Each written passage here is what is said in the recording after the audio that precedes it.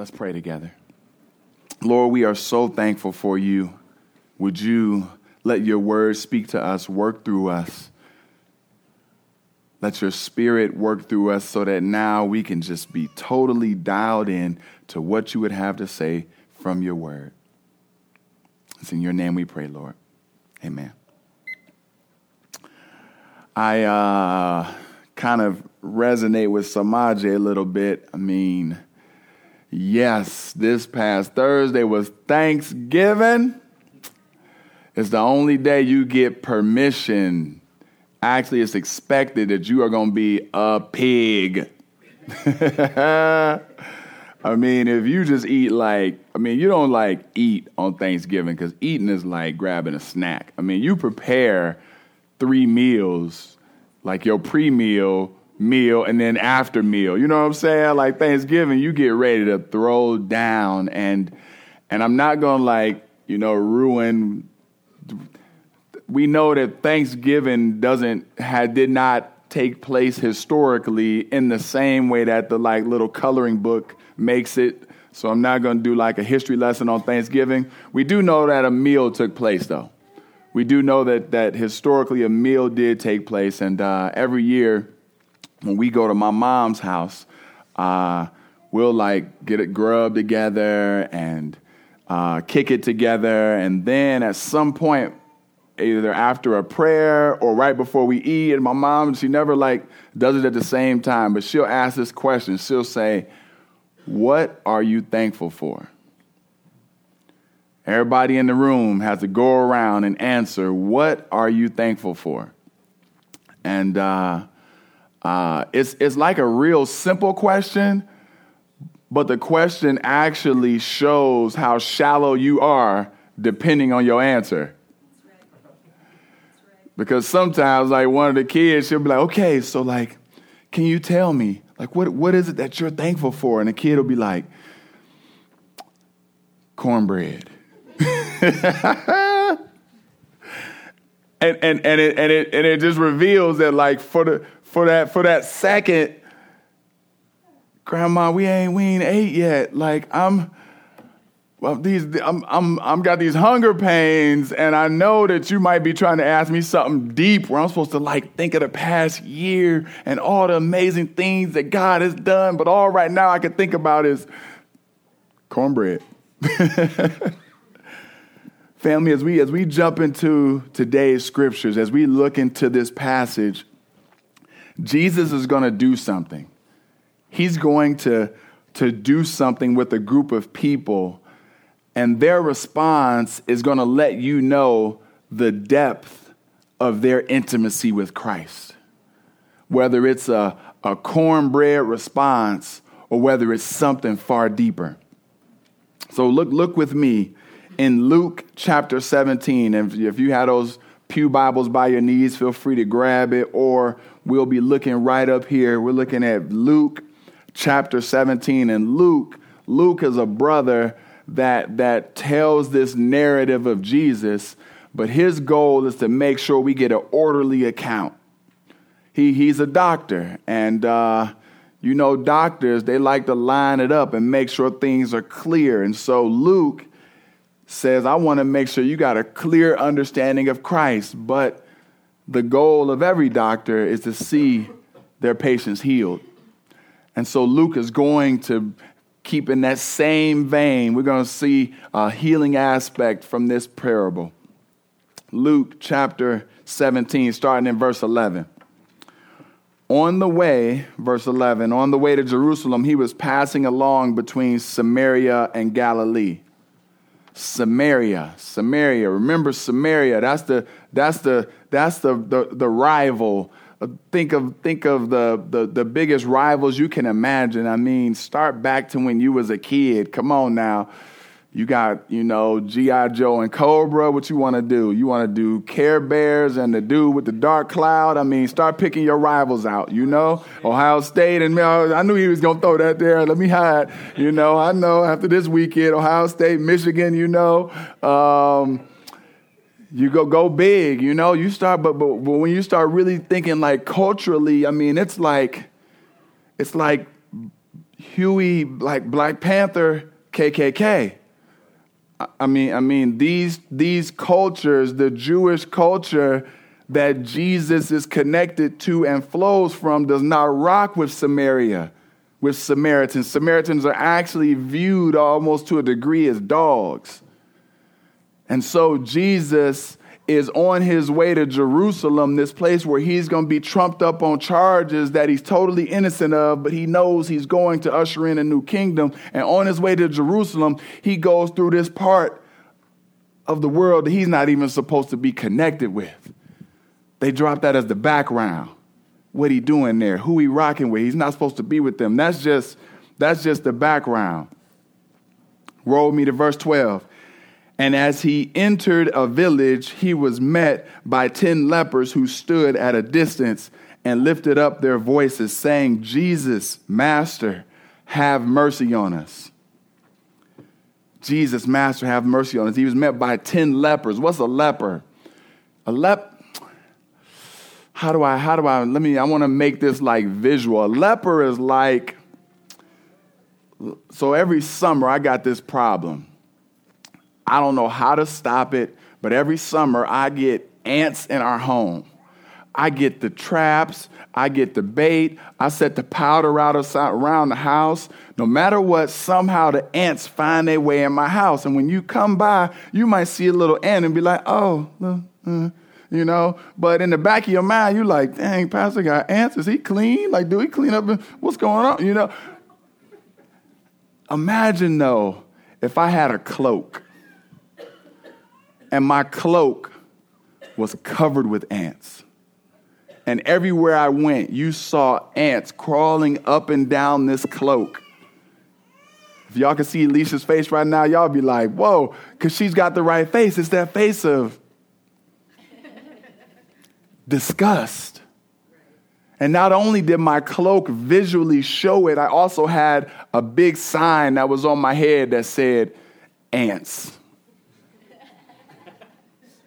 So now, even from a distance, when you saw me and I started to come into your church, or I started to come into your restaurant, or I started to come near your house, you might start to slide away a little bit. You might start to cringe a little bit. You might start to worry how much of my ants will begin to infest your establishment. See, that's what's happening with lepers. The lepers are people that have a variety of diseases. But what has happened is the priest determines the degree of this disease, and then he says, your disease is so bad that you need to be on the outskirts of the community. You need to be away from the community because we don't want you infecting us.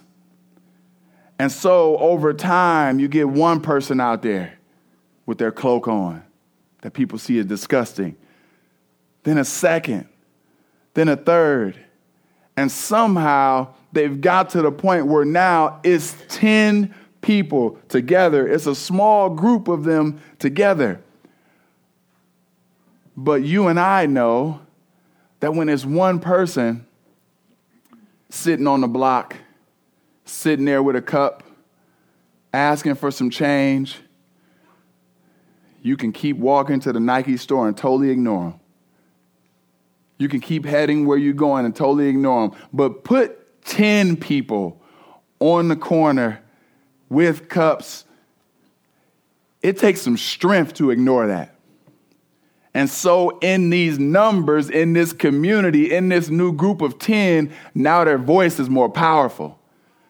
Now their voice can grab the attention. Now when Jesus walked by, they scream out, they shout out, they say in unison, Jesus, Master, have mercy on us. It's a unique thing because only his disciples, only those that walked intimately with him called him Master. Most people would say teacher.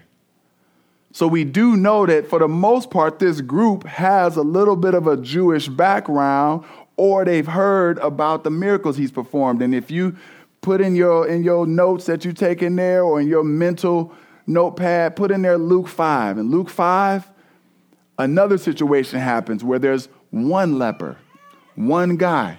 Jesus heals the man. And he says, I don't want you to tell no one. I want you to go to the priest and let the priest see what's happened. And Jesus heals the man. He goes to the priest. And the priest is so shocked by what has happened, by the healing of this man, that the word travels all throughout, from country to country to country. So these lepers by now have heard that this Jesus is a healer. And so they got wind of it, and now they get their voices together, and they're ready to cry out, Master, heal us. Master, heal us. Continue with me in verse 14. So I want you to hear how Jesus responds and then how they respond. When he saw them, he said to them, go and show yourselves to the priests. And as they went, they were cleansed. Then one of them, when he saw that he was healed, turned back, praising God with a loud voice. And he fell on his face at Jesus' feet, giving him thanks. Now he was a Samaritan. Then Jesus answered, were not 10 cleansed? Where are the 9? Was no one found to return and give praise to God except for this foreigner? And he said to him, rise and go your way. Your faith has made you well. When he saw them, he said to them, go and show yourselves to the priests. And as they went, they were cleansed. It's interesting. So there's a few words here that during first glimpse, you don't realize the power of the words. So I'm going to jump around within this, but just bear with me. In verse 19, it says, and he said to him, rise. Oh, sorry, go back to that, JD. You were good. Your faith has made you well. You might think that we're talking simply about healing, physical, but actually well there means salvation. It actually means being made whole, being restored. It's not just you feel a little bit better. It means now you have peace. You have been saved. And so you see this interesting switch up take place where now there's 10 people, 9 have one experience, 1 has a different one. It's as if Jesus says to them, hey, I want you to go get cleansed. So it's almost as if Jesus is standing there far away. They shouted, hey, can you heal us? He says, I want you to go to the priest. They see Jesus at a distance, go to the priest, and as they're heading to the priest, get cleansed and keep rolling. They keep going. But there's one who was there. And as he's walking, he gets cleansed and stops. Turns back to God. It's a different reaction. A different reaction from the other 9. Now notice, though, how many got healed? All 10. But just because you got healed doesn't mean you got saved. We got Christmas coming up, and Christmas comes up, and there's those beautiful songs that they're not gospel at all, but it'll be better watch out. You better not, all the jams that you know and love, and they start to say, I can't remember the jingle, it's escaping me right now, Lord help me, but it basically talks about gonna find out who's naughty or nice, right? That Santa's coming, and what the premise of that is hey, if you've been doing well, you should get Christmas gifts, but if you haven't, you shouldn't get nothing. You get a lump of coal, you get a pet rock. You know what I'm saying? And there's this assumption that, hey, do well, we'll hook you up. And so you and I know that rule is bogus, but we also know, forgive me, but we know some bad kids. We know you, come on now. If you don't know none, come to my family. I know some bad kids. Oh, not my 4. Well, they could be, all right, sorry. Anyway, all right. But let's say you got some bad kids. Christmas comes. You give the kids all new toys. Does that change the kid's character? Does that make the kid a new kid that's like, oh, now I will do whatever you say, mother. Father, I've been waiting for instruction all day. Like, you don't see a character change happen because they got what they wanted. And that's what happened with the 9. Got cleansed, kept on rolling. Got what they wanted, but didn't stop and turn back. And so what does it then say is the posture of the one who turned back? Look in verse 15. And there was a guy who wrote a commentary, and I was reading, and then my computer crashed, so I actually forgot who came up with this. It wasn't me, though. But there's 4 things that you can see right here in verse 15 that tells you 4 things that he does. If you see one, shout it out. What's one of 4 things that this man does? Turn back, right? I'm not just going to keep rolling. I'm turning back. Me? Praise God. He praises God. Praise God with a whisper? No, loud. With a loud voice, right? I just got healed and the man just saved me. I'm screaming, hallelujah.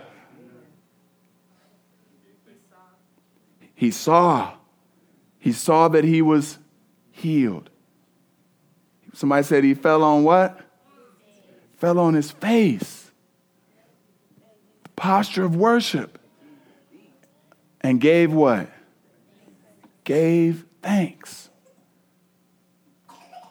Very different posture from the other 9. From the other 9. And it's cool because all 10 had to be obedient, right? I love this because it is Jesus's power, but it's also requiring some trust from you and some obedience. So he could have said, oh, y'all are shouting out to me to be healed. Y'all healed. But he actually says, I want y'all to go back to the dude who declared y'all filthy. Start walking towards him. Go back to him. And they could have been like, no, Jesus, I ain't going back to him. You got the power. Just heal me right here. I'm good. Sounds a little crazy, but we can get there. We can begin to tell God how we want the healing to take place.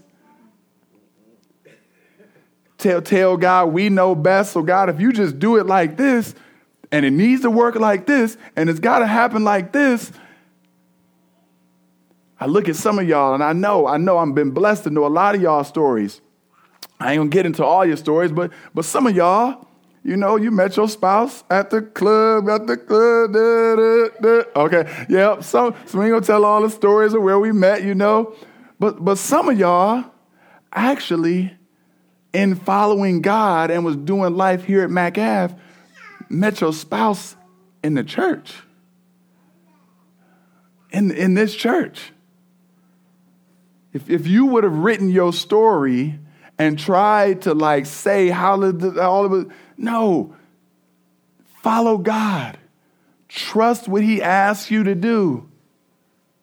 I love the obedience of these 10. Even though all 10 didn't respond fully the way God wants, when he said, go walk towards the priest, they went. But there is one who went further, who acknowledged that the healing was greater than something that was just physical. And this is the trip. They give the own sentence in the end of verse, what is that? Verse 16. And now he was a what? A Samaritan. They let the story build, which is basically saying, it's kind of like saying, there was these 10 ducklings, but then there was this ugly duckling. What does that imply about the rest of the ducklings? No, they weren't ugly, that they was cute.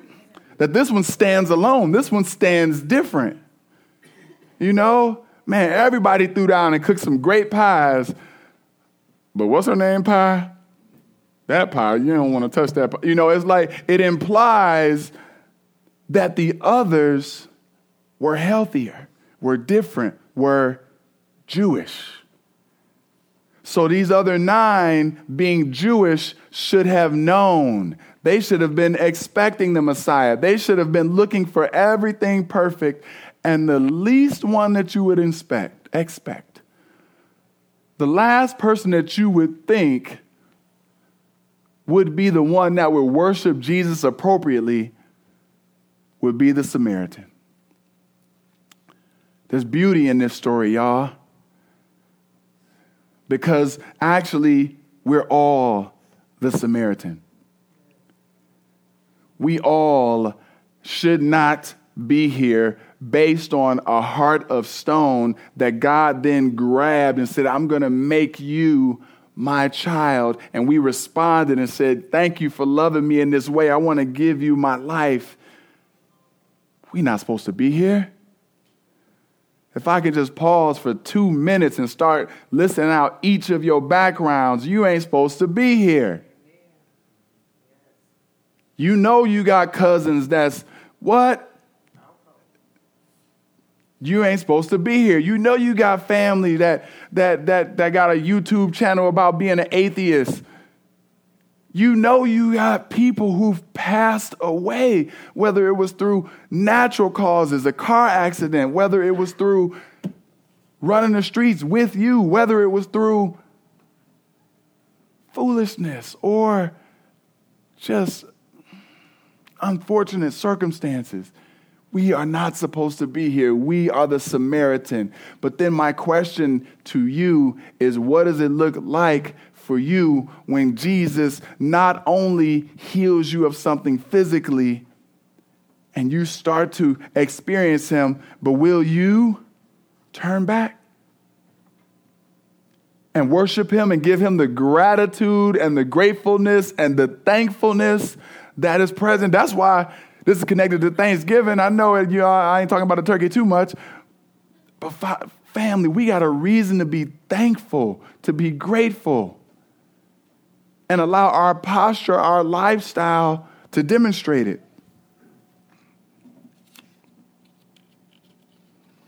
And then Jesus answered, were not 10 cleansed? Where are the 9? Was no one found to return and give praise to God except this foreigner? Except this foreigner? You could end up being healed and not being saved. You could end up having Jesus care for you, but you not experience salvation. You not experience freedom from slavery to sin. You not experience new life. So you could end up having community and not be saved. You could end up having good friendships and not be saved. You could end up getting new housing and not be saved. You could end up having children or having your children have good friends and not be saved. You could end up with food or resources, tax exemption, physical healing, whatever. You could end up with all this stuff and not be saved.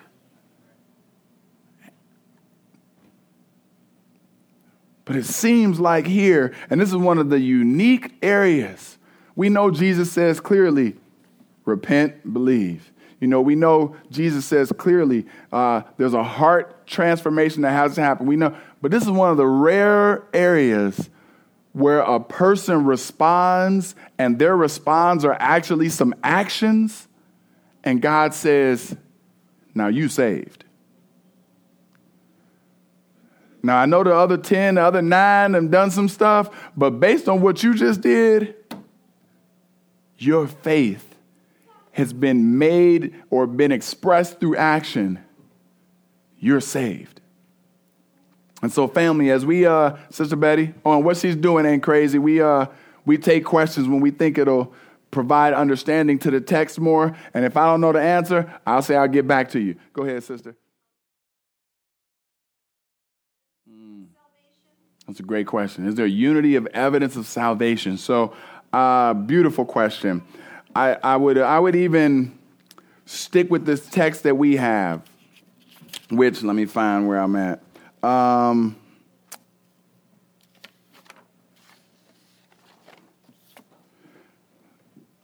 It says in verse 15, then one of them, when he saw that he was healed. Okay, so